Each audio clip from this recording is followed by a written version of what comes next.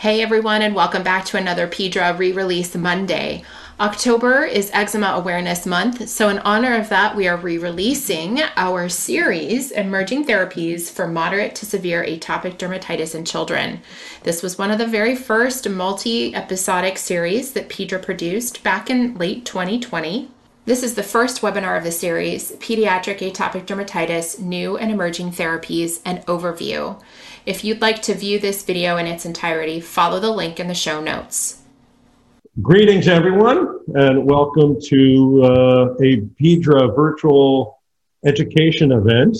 And we decided to put together a series on atopic dermatitis, really geared at a high level to pediatric dermatologists. And we had actually decided to do this. We put in for a competitive grant to do education on atopic dermatitis, and surprisingly got the grant, and it allowed us to put together a program like we wanted to do with Pedra. And so we have assembled a set of programs that we're going to do to discuss really all that's happening in this world of pediatric atopic dermatitis, trying to balance the practical issues of what we're doing now with our traditional and new medicines, but also very much to look at what's coming down the pike that I think can influence our care as well.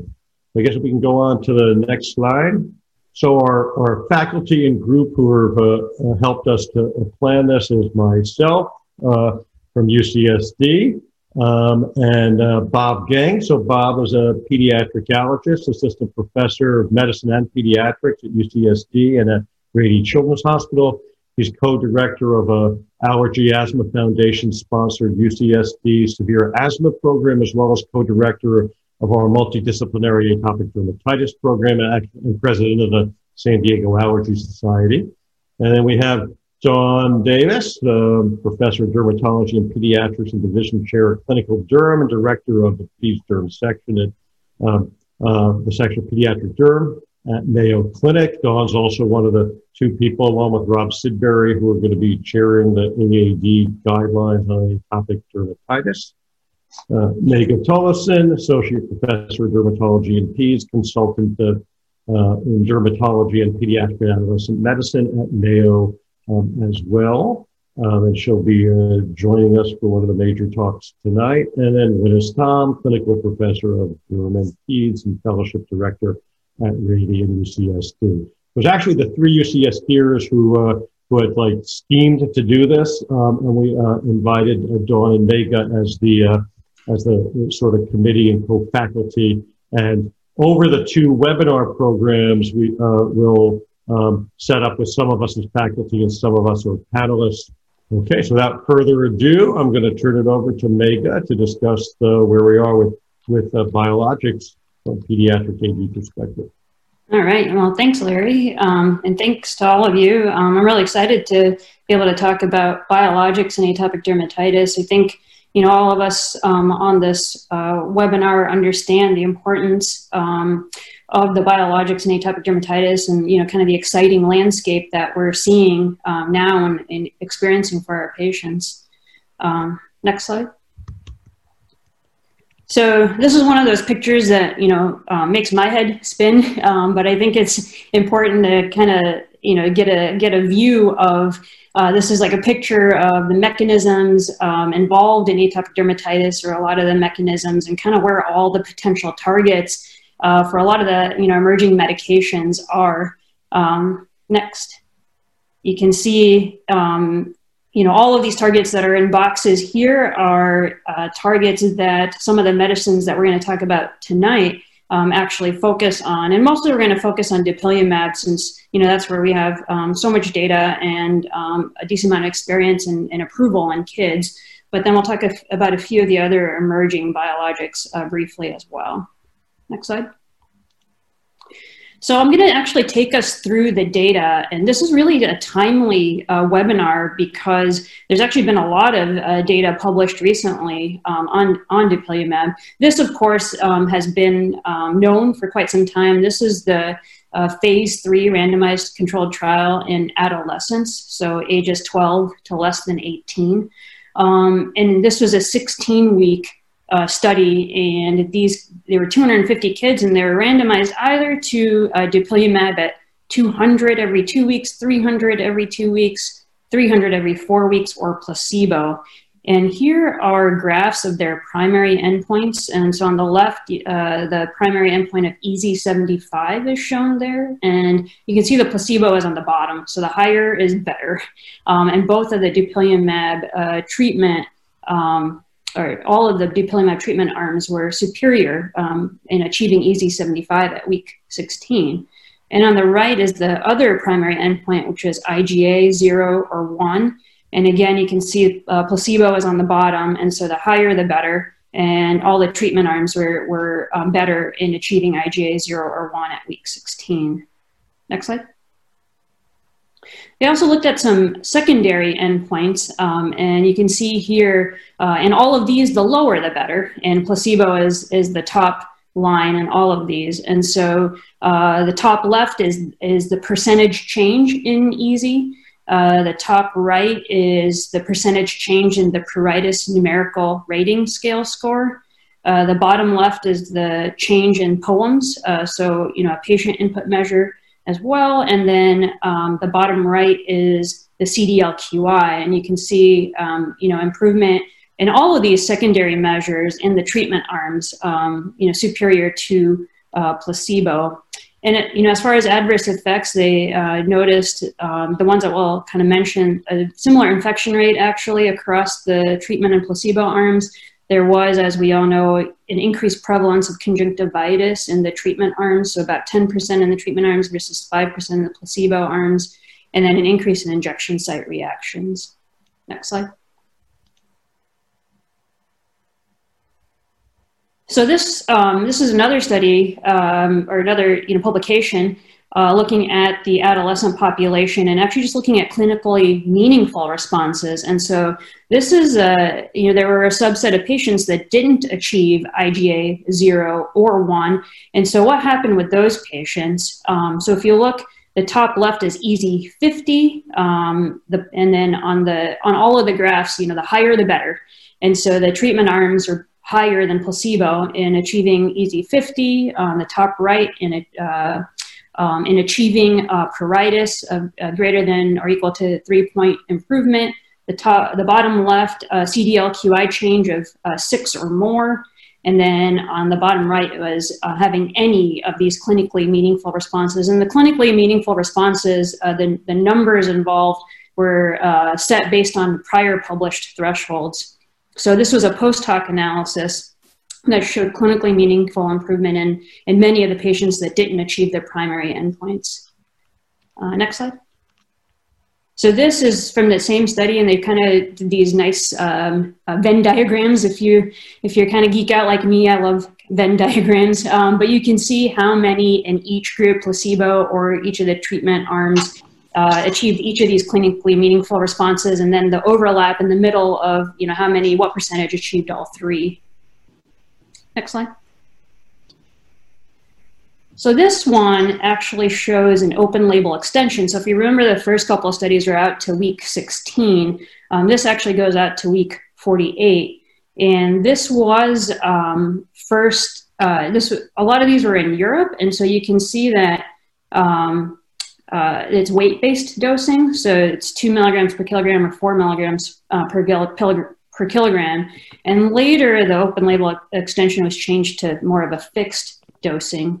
But if you see here on the open label extension, the parameters that they reported were the mean change of baseline EASI, the patients that got to EASI-50, the patients that got to EASI-75, and then the patients that were at IGA 0 or 1 by the end of this 48 weeks. And you can see in all of these, there's a pretty rapid improvement initially, and then overall there was pretty much sustained improvement in almost all of these measures, although at a slower rate and not quite as dramatic. Next. So overall, I think the studies have shown that dupilumab is safe, it's efficacious, the effect lasts. the safety less. There was a higher prevalence of conjunctivitis in this open label extension, just because we got to more weeks on the medication. They had a 16 to 18% prevalence of conjunctivitis here. But overall, this all led to FDA approval in the adolescent population last year, as most of us know. Next slide. So then how about the younger kids? This is a phase 3 randomized controlled trial. This is the data that's actually currently in press. So it's hot off the press in children ages 6 to less than 12. And in this study, this was also out to 16 weeks, and kids were randomized to 300 milligrams every 4 weeks, or a weight-based dosing of 100 or 200 milligrams every 2 weeks if they were less than 30 kilograms or more than 30 kilograms, or placebo. The difference here, though, if you notice, all of these patients actually were also still allowed to use topical steroids, so low to mid-potency topical steroids. And this is different than the adolescent trial where, no topical steroids were used as an adjunctive treatment. And so if you can see here that the primary endpoint was IGA of 0 or 1, and the pink and the blue lines were the treatment arms, and they performed, superior to placebo in the less than 30 kilograms and the greater than 30 kilogram children. Next slide. And then this was so on the top is a co-primary endpoint of EASI-75. And again, you can see, good efficacy at both of those treatment arms. At less than 30 kilograms and at greater than 30 kilograms. At greater than 30 kilograms, it seemed like the 200 milligrams every 2 weeks did better than the fixed dose of 300, whereas it was the opposite for the less than 30 kilograms. The weight-based 100 milligrams every 2 weeks didn't do quite as well as the 300 every 4 weeks. And then in the bottom, that set of graphs shows the percentage change in EASI. So you can just see kind of improvement over that 16-week period. Next. So this is actually an open label extension of this age group of the 6 to less than 12. And this goes out to week 52. And you can see here, so, kind of the lower you get, the better on the left, and the higher you get, the better on the right. And on the left is the percentage change from baseline in EASI score, and on the right is the percentage of patients achieving EASI-75. And again, this is 2 milligrams versus per kilogram versus 4 milligrams per kilogram, because this primarily was done in Europe. Next slide. And here's some other measures that they looked at in that open label extension out to 52 weeks. So top left is the IGA of 0 or 1. You can see that the patients overall did really quite well. And then pruritus in the middle, change in body surface area on the right, and then, SCORAD and also CDLQI, the, quality of life. So, Megha, if I can, we're going to come into discussion, but one of the interesting things is that when we present the data, this is how we get the data, and it obviously is the mixed response of the population studied. And then we go into practice, and we have some patients who are incredible responders, right? So when you look at the body surface area, in a year, you're in the 50% decrease in BSA, which isn't that, is that right? Yeah, it's like 55. But it's not as impressive as you might think, at least for me, but I think it's because it mixes in incredible responders from maybe partial responders. But just want to know what your thoughts of that translating the data to practice. Yeah, no, I mean, I agree. I think, it doesn't look as impressive when you look at the percentage body surface area involvement. But then I think when you look at, other measures like the SCORAD and the quality of life and the improvement in pruritus, those look a lot better. So, it does seem that the translation to practice overall is really favorable. So I think it's great that, we look at all these secondary measures. So anyway, as we all probably know, this was also FDA approved just recently in May. and again, kind of a similar rate of conjunctivitis as we were seeing in some of the other studies. Next slide. So overall, we have pretty good dosing in kids that are 6 or older. Based on weight, the greater than 60 kilograms, the loading dose of 600 and the 300 milligrams every other week, and then kind of adjusted dosing for lower weight children, going down from there based on the studies. Next slide. So, an interesting question is, well, what about the kids younger than that? We don't have really a lot of the data yet. So what do we do for kids that are less than 6 that might need dupilumab or might benefit from it? And so this was a study that Elaine Siegfried and many others collaborated on, reporting off-label use of dupilumab before, really a lot of this data was available. It was published last year. And really I want to draw your attention to the 0 to 5 age range. There weren't a lot of patients, but on average, a loading dose of 6.5 milligrams per kilogram was used, and then a maintenance dose of 4.7 milligrams per kilogram was used. They didn't parse it out into the lower age groups versus the higher age groups, but overall, 2/3 of the patients had greater than or equal to a 2-point improvement in IGA. Next slide. So this is, again, just, really current data. This is the trial, the 6 months to less than 6 years phase 2 trial. You can see that this goes out to just 4 weeks, because it's early phase 2 data. But this study is interesting because they used a sequential 2H cohort and 2 dosing group design. So in this age group of 6 months to 6 years, they first enrolled the older children, the 2 to less than 6-year-old group, and did the 2 dosing. And then they enrolled the younger kids, the 6 months to 2 years, and then, sequential dosing. And overall, the left is the change in EASI score, the right is the change in SCORAD, and the brown and yellow colors, the fall colors, those are the higher dosing cohorts, so the 6 milligram per kilogram cohorts. And you can see the 6 milligram dosing cohorts each performed a bit better than the lower ones. Next slide. And then here is a change in EASI-75, and then on the right, the change in the peak pruritus scale. And again, at 4 weeks, the 6 milligram per kilogram cohort looks like it's performing a little bit better. Next slide. So, this is an interesting point that I think will be interesting for us to discuss, for translation to practice.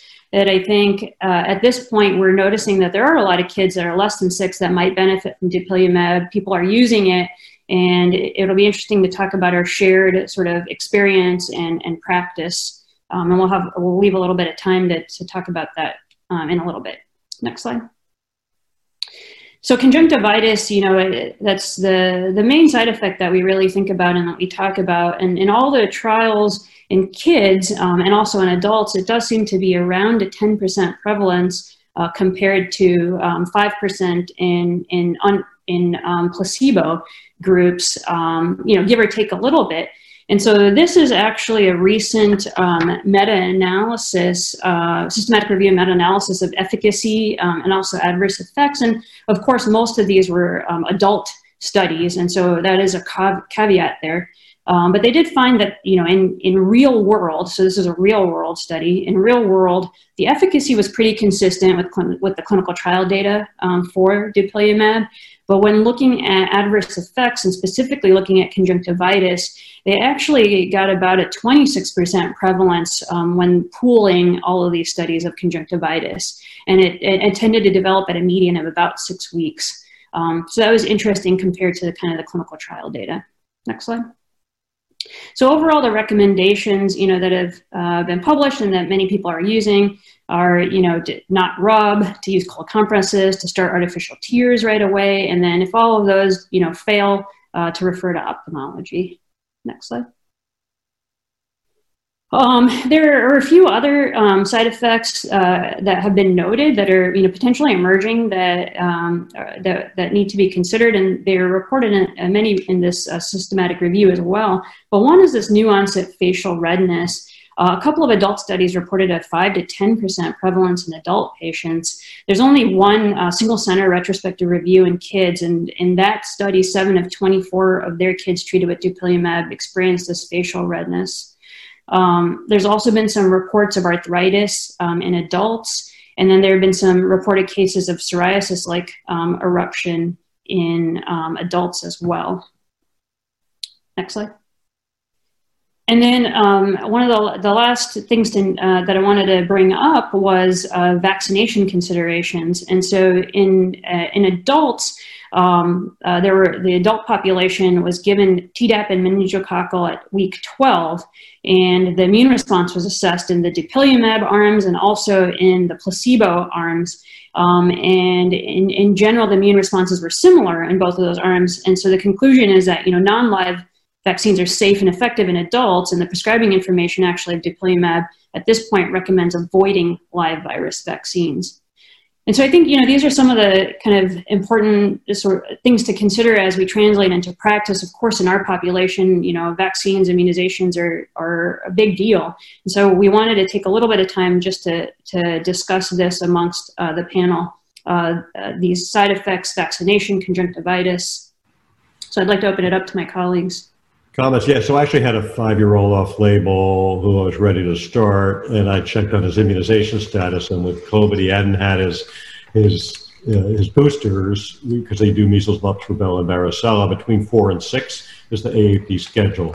So, generally people will give the vaccines and wait 4 weeks, which we think is a reasonable time period. But I think you just have to take the vaccination history. Yeah. So, I have a comment about the vaccinations. I'm not sure whether this is just being overly cautious from the standpoint of the manufacturers, because I don't understand why the non-live vaccines would not be safe and effective in these patients. There's really, from a mechanistic standpoint, I don't really see how. I'm glad that the data panned out that there was no difference, because we look at vaccine challenges all the time in our primary immune deficiency patients or people who think they have immune deficiencies, and we do this on a routine basis. We don't even know, at what point, some of these titers wane in normal individuals, and again, it's a little bit interesting that they're looking at that from a standpoint of efficacy and safety. And then, of course, even the live vaccines, dupilumab is not considered to be an immunosuppressant biologic, and the blockade of IL-4 and IL-13, I really don't see how that plays a significant role in host microbe defense, unless you're dealing with helminthic infections or parasitic infections. So, that's why I'm not that concerned regarding even the live vaccines from the standpoint, because it's not an immune suppression biologic. It looks like there's some comments from the chat that Izzy Andrews has seen a psoriasiform drug eruption. We're starting to hear about these. We recently had a child with polyarthralgia who had just newly started Dupy, and rheumatologists are just looking at them. That would be the first teenager, because the adult the cases have been in adults first. But we'll also have to rule out other causes. So I do want to make a comment about that, because we always think of sort of the different parts of the immune system. Sort of, if you think about the T cells, the T2 inflammation representing or starting the acute phase of atopic dermatitis, and then T1, T17 kind of driving psoriasis. And there's been people who've had, both, and that describe sort of as one goes up, but the other one kind of goes down, the seesaw type of pattern. We did actually recently write a case report that was in the Journal of Allergy and Clinical Immunology in Practice. And Larry, this is a patient that you and I share, a patient who has Sherk-Strauss syndrome and who has psoriasis as well as pretty significant AD, and the patient was placed on a dupilumab, and the psoriasis did not improve at all, and the atopic dermatitis improved, but the psoriasis also didn't worsen in that particular patient. So I mean that's an N of 1 that we have, but that's just clinical experience. Well, we're going to roll on to other biologics, but quickly a few other comments. So Rod Phillips is like, hey, Bob said Dupie is immunosuppressive. It's not immunosuppressive. So in the U.S., the companies are allowed to say that it's not an immunosuppressive. They got verbiage, are allowed to say that. It's an immune modulator, but the safety data is enough that they're allowed to say that. So you'll see some inconsistency, but we know it's an immune-mediated process, and to a degree it suppresses an arm of the immune system, but that's where that sort of difference in verbiage is. Tori asked about nailing down the vaccine or no vaccine recommendation. Because we want to stay on label. Right now on label is to avoid live vaccines, but yes, obviously in their development of the process of the potential labeling to younger age, they'll need to do vaccine trials. But in the meantime, when they started their younger age, if I'm incorrect, they'll turn to Winnis. I believe what they did is people had to be willing to forego their immunizations during the time course of the younger study, at least the initial part of the study. I don't think any of the studies, and including most biologics, have included the live vaccines. I mean, it is a safety thing, but you can also imagine why the companies may not necessarily take that. Don't you think they're trying to protect? And, to what Tor's saying, obviously the hope is, though, is, I mean, we don't know it, right? But the hope is that if you're starting a younger kid earlier, are you going to modify the disease that they don't have to be on Dupixent for years, dupilumab for years and years? You hope maybe after 2 years, 2 to 3 years, you get them off, get their vaccines, and hopefully move along. We'll come back to this, but let's roll on to the sort of quick run on the other biologics and then move over. Yeah, we could talk for an hour on this stuff. It would be great. So there are a few more on the horizon, just to mention. The one is tralokinumab. It's an IL-13 monoclonal antibody. Adult studies show efficacy maybe less than dupilumab, maybe slower itch improvement. There's an adolescent trial that's closed, but the data is not available. There's lebrikizumab, which is an IL-13 monoclonal antibody. Next. And next slide. This just shows the initial adult phase 2B study. And basically all to take away from here is that all the treatment arms were better than placebo. Next slide. So right now there is an adolescent trial that's in phase 3 right now. And then there's nemolizumab, which is an IL-21 receptor antagonist monoclonal antibody. Next slide. And so that one has my favorite name, and probably I imagine is going to have everyone's favorite name of these biologics for our population. But you can see here that in percentage change in pruritus and EASI score is better than placebo. So next. Actually, there's a comment in the chat. You're right. It is 31. Sorry. That was a typo and a misspeak. So anyway, right now there's an adolescent trial that's closed, and ages 2 to 11 trial is set to start soon. All right, and that's all I have on the biologics. So. Well, that's great. And some of those trials are going to be coming your way because the ones that are going more pediatric over time are still looking for centers. Not necessarily easy to get revved up to do those trials, but they are going to be, they're in the process of looking. So, JAK inhibitors are not quite ready, but they're coming pretty soon in pediatrics because several of the drugs that are being developed as oral JAKs for AD have included 12-year-olds initially and older in their study. Next slide. Well, actually, disclosures. We didn't do disclosures, but I'll disclose because I'm pretty much involved in every company in atopic derm, but so I've been either a consultant investigator or data safety monitoring board for AbbVie, Almirall, Asana, Catania, Dermavant, Dermira, Forte, Galderma, Glenmark, Insight, Leo, Lilly, Matricis, Otsuka, Novartis, Pfizer, Regeneron, Sanofi, Genzyme, and Ortho Dermalogics. And we're doing everything's presented data that we're discussing here. So this is a different way of viewing the different pathways that mediate atopic derm and where the different therapeutic targets are. And what I really want to do is to say that this is all done in the different pathways for the different cells, but we're going to be talking about what's happening in the left corner, which is really intracellular signaling, because that's where the JAKs are doing their work. You can scoot to the next slide. We'll just scoot on. Yes. So, you know, I don't know, Jack, if you attended the SPD, 2 SPDs ago, we had a great discussion with a guy who found the receptors and did the work. But just remember that there are transducers that activate in the JAK-STAT pathway, and they're highly important in intracellular signaling. The inhibitors are JAK inhibitors, and they're important in a variety of inflammatory conditions, and that includes rheumatoid arthritis, myelofibrosis, and polycythemia vera. So certain ones affect cell line development, as well as our inflammatory dermatoses, which you're aware that are being developed for AD psoriasis, alopecia areata, and vitiligo. Next slide. So there are many different diagrams that point out the different receptors, but and we're going to get more and more sophisticated about this, unfortunately, over time, as we all have as we spend time with this. So there's JAK1, JAK2, JAK3, and type 2. I still don't know what happened to type 1, but it didn't make it to the list. I don't think it exists. So these are signaling cascades. But the big thing in translation to the right bottom is that there's different cytokine pathways that are associated with the activity and or inhibition of the different JAKs. And Bob's going to go through a nicer looking diagram on the different families of the JAKs.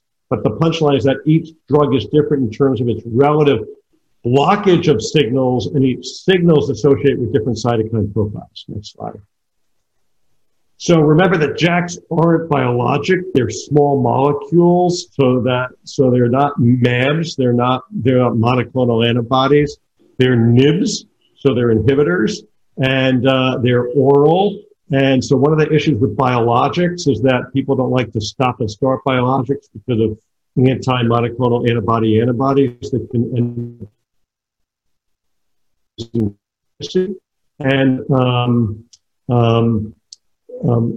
that may not be an issue with JAK. So it could be something that you could use for 2-3 months and stop and use again when you need them, but we'll figure that out over time.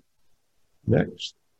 So can I keep the JAK straight? I'm telling you, it's if you know this, that's great. I'm really impressed. I'm learning it again and again and again. But we're going to discuss 3 tonight that are specifically being developed for atopic dermatitis. That's abrocitinib, upadacitinib, and baricitinib. Abrocitinib and upadacitinib are selective JAK1s. Baricitinib is a selective JAK1 that has moderate activity against type 2 and very little to JAK3. Now, not being specifically developed for atopic dermatitis now, or tofacitinib, which is the JAK1/3, and ruxolitinib, which is being developed as a topical agent for atopic dermatitis, come next week, and we'll be discussing that more in length as well as the new algorithms. And just by history, upadacitinib and baricitinib are agents that are already approved for other conditions in rheumatoid arthritis and therefore have established labels. And abrocitinib, this is the first development of that drug for atopic dermatitis. Next slide. So baricitinib has completed phase 3 studies without pediatrics. We can discuss it really quickly. Abrocitinib has both completed phase 3 studies in 12-year-olds plus and presented the data. And they have a teen study that they announced the results yet, but they haven't presented the data. Upadacitinib had study announcement, but hasn't yet presented the data, but they also had 12-year-olds plus. Next slide. So abrocitinib is the first one we'll discuss, thought to modulate IL-4/13, 3122 TSLP. It received a breakthrough designation from the FDA for treatment of atopic dermatitis. Next slide. The core phase 3 trials, the so-called J trials, are done. They included their monotherapy, where patients were not allowed to use topical corticosteroids. They had 3 dosing regimens, the placebo, the 100 milligram, and the 200 milligram. These were shorter studies than the biologic studies. These were 12-week studies, partially because these work a little quicker. Patients were 12 years plus with moderate severe atopic dermatitis. They had a short washout of topical corticosteroids for just 3 days. Again, they weren't allowed to use topical corticosteroids or any rescue therapy during the 12 weeks. Next slide. The kind of results that you get with abrocitinib, in the lower dose, you're getting results of clear, almost clear in the 28 and 44% range. In the higher dose, you're getting 38 to 44%. You're getting about 60% EZ75s in the result. Now, this population, if you look at the baseline characteristics, look at the less than 18 arm. So they had about 10 to 20%. In one study, it was about 20% of the individuals were adolescents. In the other, it was only 10%. So it was a fair number, but not a big population. But there is a separate teen study that's coming as well. And just to the right, know that in the Dupy studies, of course, not comparable, not the same population, their EZ75 was about 47.7, and their IGA 0 to 1 in adults was about 37%. So lower dose is sort of comparable, and higher dose seems to be stronger, but of course, it's not the same population. You really shouldn't compare like that. Next slide. So safety standpoint for this. So the JAK inhibitors, we get more concerned, but this is a new drug.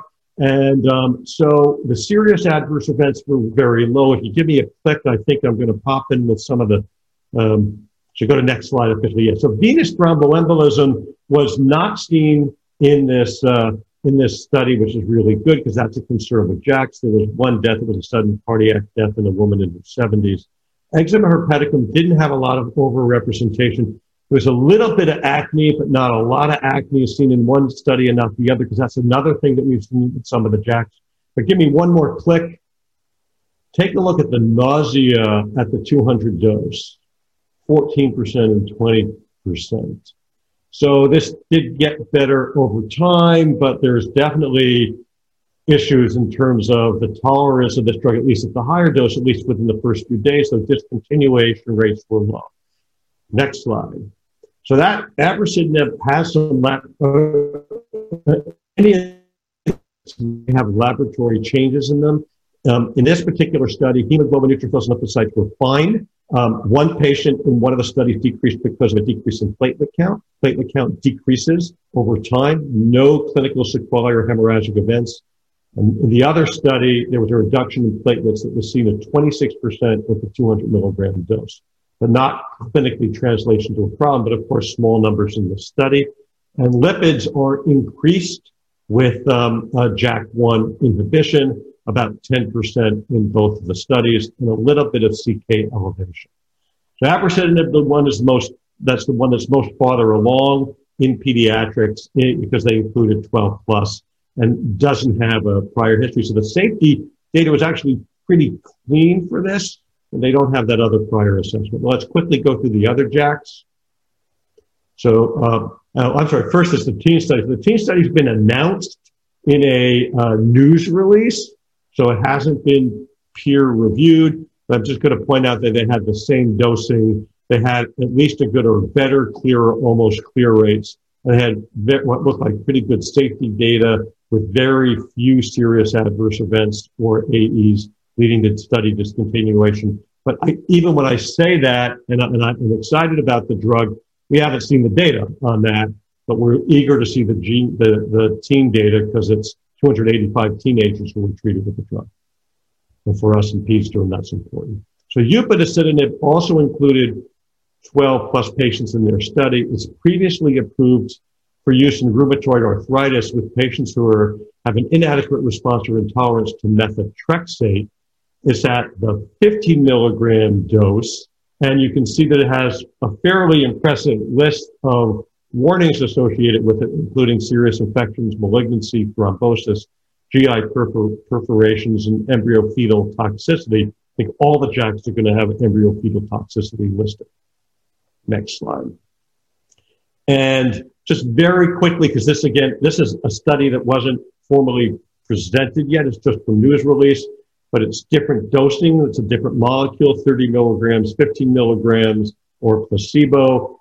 Incredibly high EZ75 rates, 70 and 80%, VIGAs in the 48 to 62%, So this may have a much higher efficacy rate, but of course you can't really compare with other studies. Look at the acne. If you go down, acne was seen in 2.1% of the placebo and 17% of the UPA 30 milligrams. No one knows if it's really acne or if it's acneiform. It just hasn't been studied yet by acneologists, but we're interested to see. Next slide is baricitinib. So their pediatric studies aren't done yet. They finished their phase 3s. They'll have higher dosing. They had higher dosing studies in Europe with 4 milligrams as well as 2 milligrams and 1 milligram. US FDA didn't want them to study 4 milligrams because they were worried about the side effect profile at that higher dose. And next slide, just quickly, the efficacy. Skip that just to see the results. It was basically 2 milligrams, 1 milligrams. You see that there's a differential dosing. This was a tough analysis with it. Anyone who received any rescue was excluded from the study. But you see generally what looked to be lower EZ75 rates with baricitinib, even though the next slide, the safety profile actually did pretty well with it. So scoot on to the next slide. And the safety, there's just a paper just published like this week on a pooled safety analysis for baricitinib that showed had some increased eczema, hepaticulum, cellulitis, and pneumonia, no malignancies or GI perforations in a short period of time. Herpes is considered to be something that you can see with JAK1 and JAK2 inhibition, and perhaps with JAK1 as well. And they had 2 major cardiovascular events and 2 venous thrombosis events in the 4 milligram dosing, one of the reasons why they didn't develop the 2 milligram dose in the US. So that is next slide is the summary. So these are oral potent agents, so they'll give an alternative biologic. Each drug has its own history and profile. Some have very potent efficacy, and we're just going to have to rate further studies and experience to help us to assess the short-term and long-term and how we'll then use them in pediatric practice, which we'll discuss more next week or a little bit when we get to our Q&A. And at this point, I'll turn it over to Bob Gang. Hi, thank you very much, Larry, and thank you so much, everyone. So I'm going to use this segment to really talk about the perspective from the 2 sides of our specialty, which is allergy, and also from an immunologic perspective, and on these emerging therapies in AD. Next slide. So, this is the 2 aspects that I look at when I'm evaluating how I think of atopic dermatitis. From an immunology perspective, really understanding the immunopathophysiciology of atopic dermatitis, and as we continue in our evolution in the understanding of this from a mechanistic standpoint, we understand that a lot of what we understand as allergy start with epithelial barrier defect. And what ties together many elements of my specialty are the fact that all the organ systems that we deal with originate from the embryonic ectoderm, whether it's the bronchial linings, whether it's the skin linings, whether it's the gut linings, etc. And when you have the epithelial barrier defect, it leads to type 2 cytokine activation and inflammation. And eventually will give rise to the ability to use the biologics to target those cell surface receptors, and then in an intracellular pathway, just like Larry alluded to in the previous portion, in the JAK-STAT pathway. And then we also want to understand it because atopic dermatitis and eczema in general can be an element of immune dysregulation as part of our evaluation for primary immune deficiency disorders that can present with eczema, such as the IPEX syndrome, Ullmann syndrome, hypermorphic SCIDs in other forms, as well as the hyper-IgE syndromes and Wiskott-Aldrich syndromes, Netherton syndromes, etc. And then from the allergy standpoint, we understand that atopic dermatitis is really the first step in the atopic march, and that continues onwards with hitting many other organ systems. So we have to understand the comorbid atopic conditions of asthma, allergic rhinoconjunctivitis, food allergy, hives, allergic contact dermatitis, EoE, and chronic sinusitis with and without polyps. And the way we need to understand these comorbidities is almost as a clinical biomarker to predict degree of type 2 inflammation and how that potentially can predict response to certain types of targeted precision medicine agents. Of course, we also want to make sure that no talk is complete without a discussion on triggers such as food and environmental allergens as well. Next slide. So this is the immunology map of atopic dermatitis inflammation as we currently know it. And this is a very redacted, overly simplistic type of map, but it kind of puts a lot of things in perspective. If we understand sort of the barrier was almost a wall of bricks, and you can think of this as the keratinocytes in atopic dermatitis, and when I give this lecture to pulmonologists, these can be the bronchial epithelium, and ENT is the nasal epithelium, et cetera, et cetera, et cetera. So if you have the bricks coming off here, and you can see that the wall is coming apart for numerous reasons. You can have the itch-scratch cycle, and the scratching itself worsens this process and breaks down the wall. And you can also have allergens that are playing a direct role, such as dust mites and fungi, as well as cockroaches. They have intrinsic proteolytic activity in the allergens that break down this wall, as well as pollution, cigarette smoke, and in addition to that, infections and how those different organisms, pathogenic organisms, can colonize the skin and lead to a dysbiosis of the skin. So this disruption of the microbiome, infections, allergens with intrinsic proteolytic activity, the itch-scratch cycle, as well as poor air quality, pollution, all of those things help to break down the wall. And once the wall comes down, that leads to alarmins. And these are sort of alarms that our epithelial barrier is sending to the immune system. And these are in the forms of IL-25, IL-33, TSLP. There's going to be the first anti-alarmin epithelial-derived cytokine therapies. They're going to be approved for atopic conditions next year. There'll be an anti-TSLP for asthma, and we will likely see that percolate down to all the other atopic conditions as well. And then you have these alarmins activating innate lymphoid cells, and these will go down a type 2 pathway, and that will be the beginnings of the release of these type 2 cytokines such as IL-4, IL-5, IL-13, and then they will stimulate the CD4 cells to differentiate down the Th2 pathway, and then more IL-4, 13, and 5 will be released, and they'll stimulate eosinophils to proliferate and expand, and then migrate to the organ-specific level, tissue level, to cause additional damage. And the IL-4 and the IL-13 will play different roles in this. IL-13 will then go to the epithelial barrier and decrease antimicrobial peptides and downregulate gamma interferon and lead to worsening of the microbial impact on the skin. And then the IL-4 will then lead the B cells to go down the pathway of class switch recombination, making IgE and perpetuating this process even further. And this is only at the beginning of the pathoimmunology of atopic dermatitis, because as we alluded to in the past, in the previous lecture that Larry laid out for you, you have T0 going from T2 and then T22, T17, and then back to T1 as well. As you can see here, that this will eventually lead to type 22 inflammation, type 17 inflammation, and some of the chronic lesions that you see, the lichenified lesions, are probably going to be more impacted by the type 17, the type 1 inflammatory pathways as well. Next slide. So this is the current understanding of the atlas of the JAK-STAT pathway.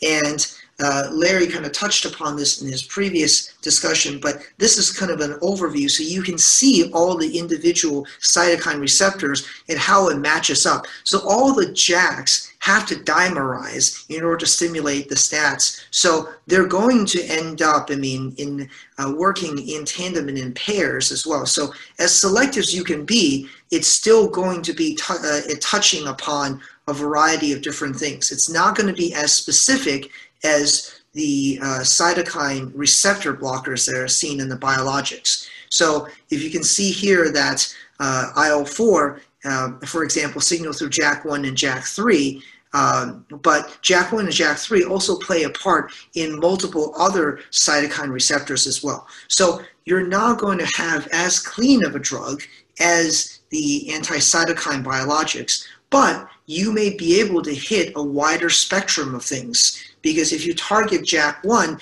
then you hit IL-4, but you also hit IL-6, as well as some gamma interferon and IL-2 and IL-15, IL-22, as well as IL-31 and TSLP. So you hit all these different receptors. So perhaps that's the reason why some of these JAK inhibitors may work a little faster, may have higher efficacy. Again, we don't have head-to-head studies yet, but at least, from the individual studies, some of the numerically higher values that we see perhaps has to do with the fact that they are hitting multiple parts of this pathway. And of course, with that, there's also the downside, because you're not as specific. So as you can see that some of the JAKs are also play a role in the hematologic receptors and in some of the other pathways as well. So you may end up with some of the hematologic side effects that we have associated with some of the JAK inhibitors. You may see the rationale behind why we're concerned about immunosuppression. I always like to tell people that an autosomal recessive SCID patient is a JAK3 deficiency patient. So if you hit too many of this too hard, you may end up with hematologic adverse events as well as immunosuppression. Interestingly, IL-17 does not signal through the JAK-STAT pathway, and perhaps that's why we do not see the JAK inhibitors approaching 90% to close to 100% efficacy, because a significant part of the subacute to chronic pathway inflammation AD is likely not directly touched upon by the JAK inhibitors. Next slide. So again, we have to broaden our differentials when we're looking at eczema, especially in the patients who are very young. We do have to think about other primary immune dysregulatory syndromes, as outlined here, IPEX, Netherton syndrome. And then, of course, there's also primary immune deficiency syndromes with eczema-like features, such as hypomorphic SCID, Wiskott-Aldrich, and the hyper-IgE, Job syndrome patients as well. And then, of course, there's also severe AD leading to secondary immune deficiency due to loss of immunoglobulins. Next slide. So the atopy of atopic dermatitis, we have outlined here the atopic march. There's the triad of asthma, allergic rhinitis, and eczema. Cross-sectional studies have shown that there's a lot of comorbidity that's involved in this population, especially in younger age groups. And sometimes the comorbidities often predicts more severe disease as well. Next slide.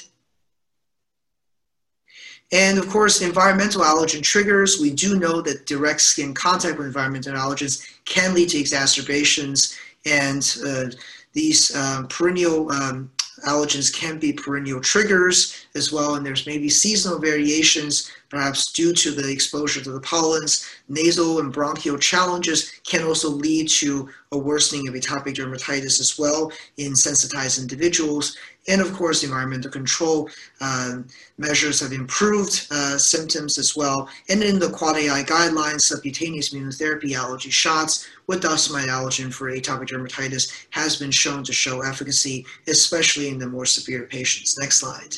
Of course, the relationship between food allergy and atopic dermatitis is very complex. Everyone likes to ask that. So we have, it's a two-way street. You can have atopic dermatitis leading to food allergies because of the breakdown of the skin barrier, sensitizations, And the majority of AD patients have positive allergy tests, but a far smaller number actually have true allergy. And of course, the risk factors for food allergy based on LEAP guidelines include moderate to severe atopic dermatitis. And of course, if you control the AD, you may be associated with lower sensitization rates on testing as well.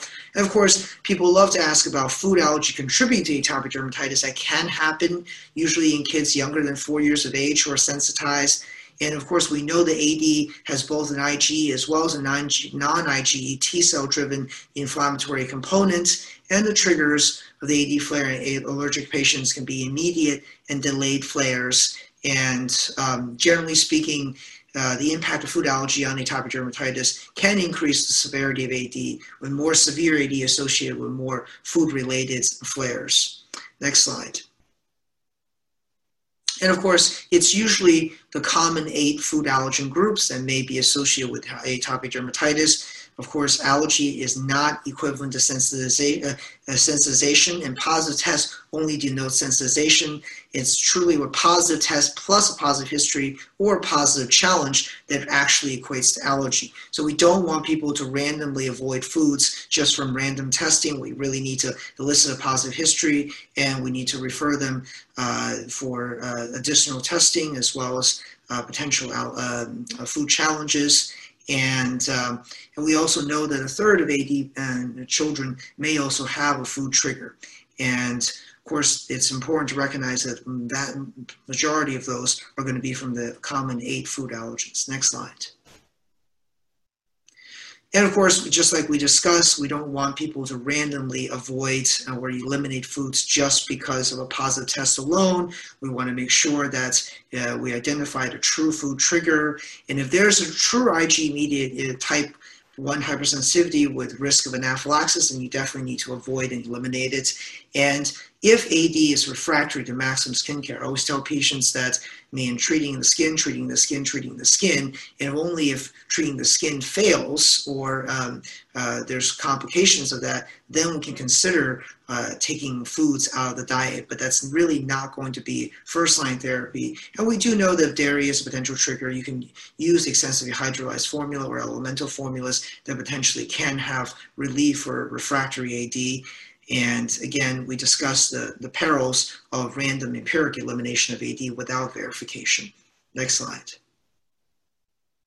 So understanding the comorbidities, why it's important, because it's all immunologic disease. We want to use atopic comorbidities to understand the degree of type 2 driven atopic dermatitis really endotype it's for us, and stratify the cohort as a potential clinical biomarker. And of course, if you have more atopic comorbidities, then may demonstrate a higher T2 signature, and you have common cytokines, intracellular JAK-STAT signaling pathways. So if we can hit multiple birds with the same stone, that's a benefit. And there are all these target agents that do have the ability or potential ability to hit multiple targets. Dupilumab is approved for asthma, for eczema, for nasal polyps, and also down the road soon, at the end of this year to next year, for eosinophilic esophagitis is in phase 2 for food allergies. Lebrikizumab almost made the cut for asthma. In the 2 parallel phase 3 studies, one of them met primary endpoint, the other one did not, and it was just a hair shy of being approved for asthma, but it failed, unfortunately. And tralokinumab had some positive signals in asthma in their phase 2 data as well. And omalizumab actually is approved for asthma and chronic urticaria, and there's some evidence potential benefit in atopic dermatitis. Next slide. So I'm going to touch on this briefly. Omalizumab, there's been one prospective study in 2008 in a very small number showed the improvement in the IgA score. And then, of course, another study didn't show this, but in 2019, there was actually a randomized control study done in England. And Gideon Lack was actually the senior author on that. With 62 pediatric severe AD patients score at greater than 40. And then you had score at improvement at 24 weeks. as well as a TCS sparing effect and improvement of QOL as well. So that's one major recent positive study. We don't know where we're going to go from there from that perspective, but it is something that potentially, if someone has severe asthma as well as chronic urticaria, you may be able to consider it if someone also has AD as well. Next slide. And of course, other biologics and immunomodulators that allergists and immunologists think of. You have discussions of IVIG, the results are very mixed. So in general, we only use it if there is consideration of primary immune deficiencies that are comorbid issues with this. And of course, gamma interferon has shown some benefits in some older studies and smaller studies, but it's very expensive, and it's not something that the manufacturer is pursuing as an indication at this point. Next slide. Again, I think I went through a lot of these thoughts, and for the interest of time, we're going to go straight to the panel discussion. Okay, thank you, Bob. If our panelists can pop back on, one of them is CTCL. So Cindy DeClot said, have you seen reports of CTCL erupting shortly after dupilumab? I've seen one case in a young adult and wondering if there have been cases in kids.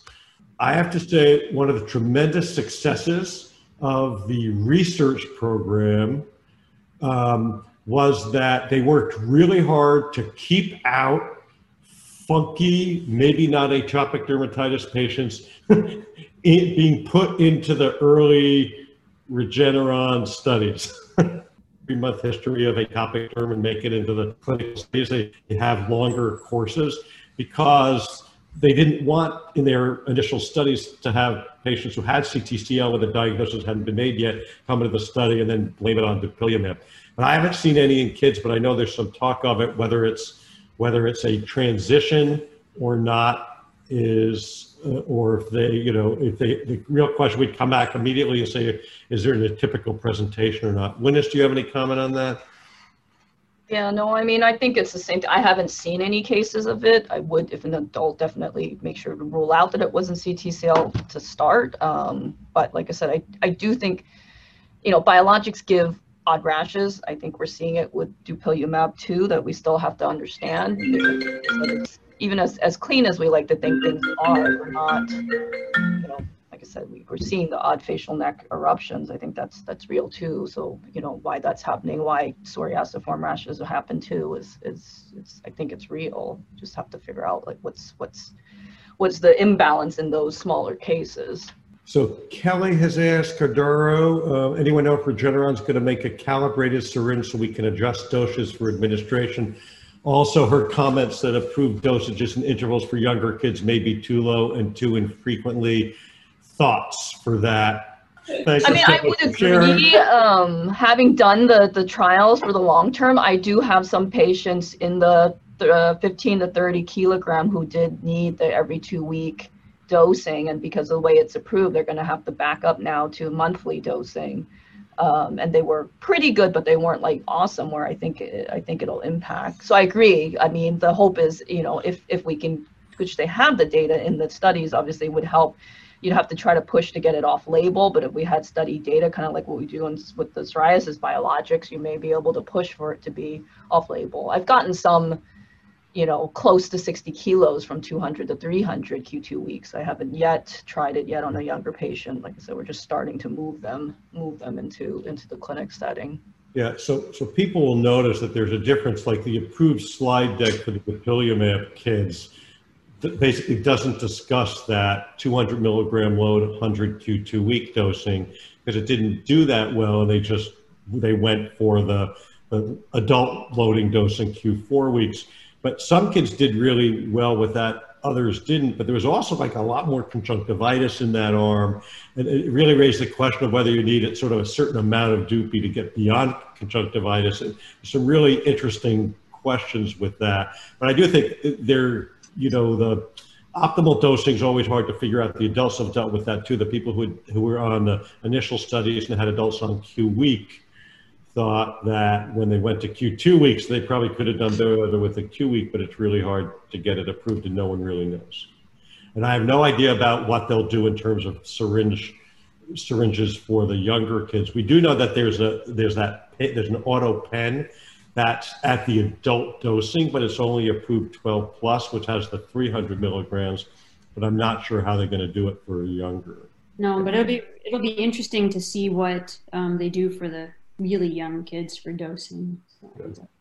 Yeah, I think that pen is going to be really beneficial for the younger kids because, I mean, Larry, you and I have seen a case where we had somebody who was very needle phobic in clinic, and it's really not the pain that is a problem. It's actually just the anticipation of seeing the needle. And I think that for a lot of children, it's really about seeing the needle. And if you can hide it in the pen, I mean, once we actually, I mean, this kid in our clinic who was screaming for 30 minutes and refused administration, but then once after the administration, she said there was like no symptoms. I mean, she didn't feel much pain at all. So I think a lot of it is psychological and seeing the needle. So the sooner they can put the lower dose in the pen, the better it will be. Question for Francisco Colon in Puerto Rico. Any topical JAK inhibitor in the near future? Yes, come back next Tuesday and you'll hear about the topical ruxolitinib data, which includes kids 12 plus. And looks pretty intriguing. It's going to be approved in Japan. A formulation of delgocitinib, different formulations going to be studied in the States as well. Diana Lee has a tough case here. I'll turn this to the panel. A 10-year-old with moderate severe eczema failed cyclosporin, developed bilateral uveitis, retinal detachment, and cataracts acutely. They wanted to start Dupy, but the eye surgeons didn't want to start it because she thought it would worsen surgical conjunctivitis, and she's undergoing sequential surgeries on each of her eyes. Other peds derms advised using Dupixent. Not clear. Any thoughts? So I can tell you I have one adult patient, but it's a little different. It's very similar, 30-year-old who's had AD for many years. Actually, Larry took care of him long ago. And it was very similar ocular issues. He had failed methotrexate, but the decision was we would go ahead with it. He also got cyclosporin drops for the eyes at the same time. It flared a little bit, and I lowered his dose from 300 to 200, and that seems to have kept him at a reasonable medium for both his skin as well as the eyes. So I mean, it's something you're going to have to make sure the eye doctors are comfortable with. You know, the other option is get them on something else first, finish the eye surgeries, and then move to Dupixent. But that's my N of one with, like I said, careful, discussion with ophthalmology. But, he already done phototherapy, done methotrexate, he did cyclosporin very briefly. And like I said, I don't know. And like I said, we always worry about whether AD contributes to the eye problems. It's so hard to sort out. I think when they're that severe, how much is that or others? But like I said, that was one possibility. I was just going to say that, even though this situation is a little bit different, the prevalence of conjunctivitis was definitely higher in those who had already had, pre-existing conjunctivitis. So that's another consideration. Yeah, I think that most of my patients who currently have conjunctivitis have a history of allergic rhinoconjunctivitis, and I make sure that their treatment for that is optimized. And then I've been having good success with eye drop usage and some warm compresses, almost like a wet dressing sort of to the eyes. And again, I mean, just to make a quick, plug for what we do in allergy. I mean, if this is a patient who does have a significant amount of other environmental allergen comorbidities that may contribute to some allergic conjunctivitis, we potentially could use allergens immunotherapy to treat several birds with one stone if there's also some refractory AD on there as well. So, I mean, it's something that's the pattern sensitization may be something worth looking into. Quick JAK questions. So Rod Phillips was asking about absorption levels, clearance levels, drug levels, interaction, and we don't have time to go through all of that because most of that data isn't released yet, but these are fairly short timeframes. One of the issues, and fairly short half-lives. One of the issues that we'll face with each of these drugs is what happens when you stop them. Some drugs seem to have very quick recurrence of disease and potentially rebound beyond the recurrence. That's one of the things that's going to be figured out over time. in terms of, so there's no labeling yet for abrocitinib, upadacitinib, the CYP3, 4A inhibitors like ketoconazole are an issue with some of these drugs, so they say to be careful with co-administration. I'm not sure what other drug interactions we'll see with them. Back to Dupy. This is a straightforward question. It's a good one. What do you advise parents who ask how long the patient will be on dupilumab? I'll go first. I'm happy to volunteer. So when I start a patient on Dupixent or dupilumab, I usually see them back at 3 months, and I tell them that in my experience, patients tend to either respond or not. And it doesn't appear to be that anybody falls into a shades of gray zone. And that for most patients who tend to respond and have a good outcome, it tends to be quicker rather than later, and that probably by 3 months they'll look much better when I see them. Although I have had a couple of delayed, slower responses that appear much better and clear at the 6-month interval, not 3. I do usually have patients hold off on live vaccines and vaccines altogether during the 3-month time that I start them on dupilumab. And then at the 3-month visit, I talk to their primary care provider about the non-live vaccines and have them resume their schedule. And I've not had any consequence from that. I tell patients once they're clear that we really don't know much about if we're going to stop. Eventually we will, and about stopping and starting and the hazards of potential antibody development. But I say I'd like to have you clear for at least 6 to 9 months after I see you. So it would probably be a 12-month time period. And that's kind of I give them a 1-year bandwidth.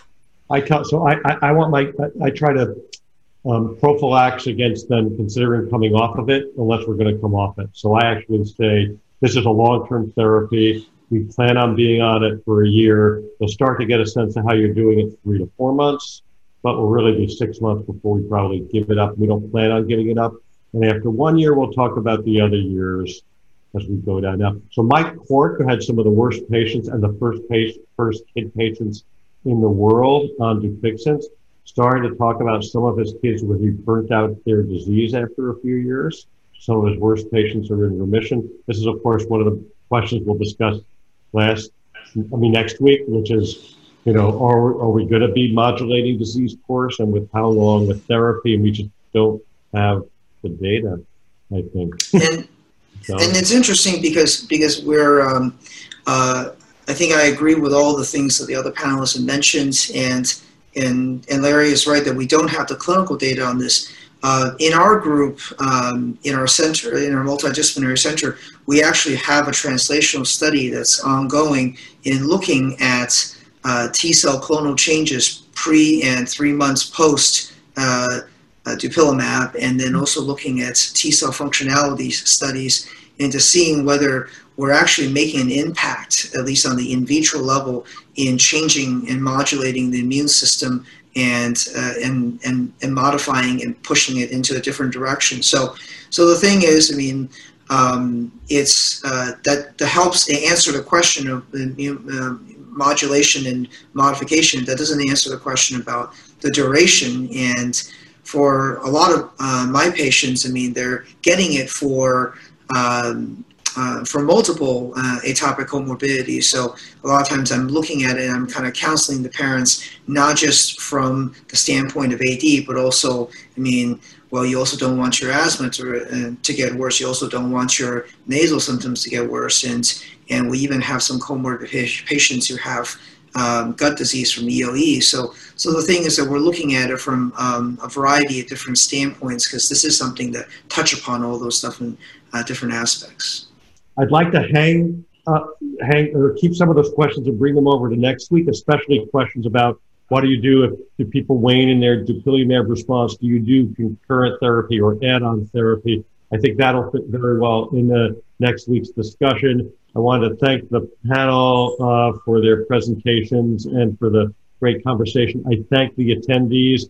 We're excited that people have joined us for this. Again, we'll do a webinar next week. We'll go through more details on topicals and then sort of emerging algorithms. Then we're going to have podcasts that go out. And after the podcast, we're going to do just sort of more open discussion with groups and panelists as well. Thank you all for attending. I thank Mike Siegel and the Peter group for putting this together and making this look pretty flawless from a Zoom standpoint, which is great. Everyone have a great night, and thank you.